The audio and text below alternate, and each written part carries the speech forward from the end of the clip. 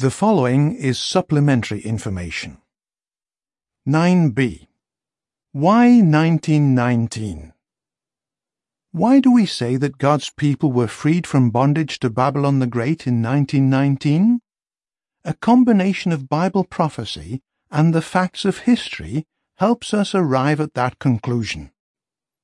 Bible prophecy and history show conclusively that Jesus began reigning as king in heaven in 1914, signaling the start of the last days of Satan's system here on earth. What did Jesus do upon becoming king? Did he immediately free his earthly servants from bondage to Babylon the Great? Did he appoint his faithful and discreet slave in 1914 and begin in the great work of the harvest?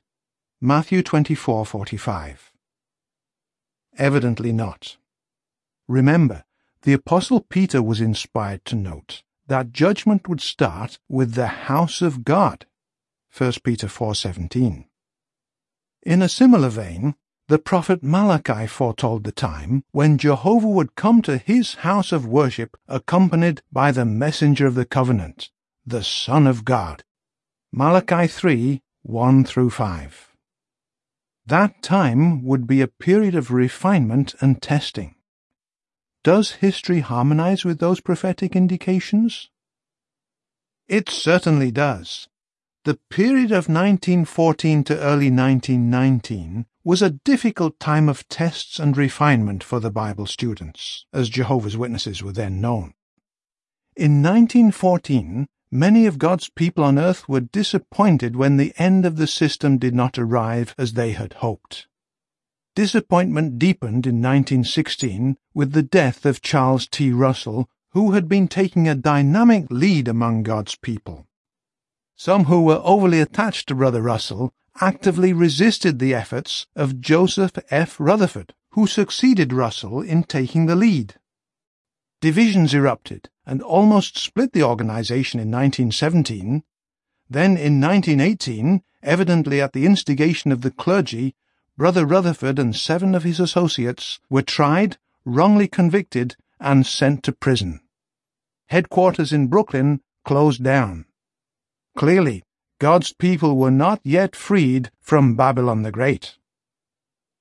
What happened in 1919, however? Why, things turned around with almost dizzying swiftness. Early in the year, Rutherford and his associates were released from prison, and they got right back to work. Within short order, a landmark convention was planned, and the publication of a new journal, The Golden Age, now awake, was underway. The new journal was designed for campaigns in the public ministry. Additionally, in each congregation an overseer was appointed to organize and promote the ministry. That same year, the Bulletin, now our Christian Life and Ministry meeting workbook, was published to help in organizing the preaching work. What had happened? Clearly, Christ had freed his people from captivity to Babylon the Great. He had appointed his faithful and discreet slave. The work of harvesting was underway. Ever since that pivotal year of 1919, the work has forged ahead to an astounding degree.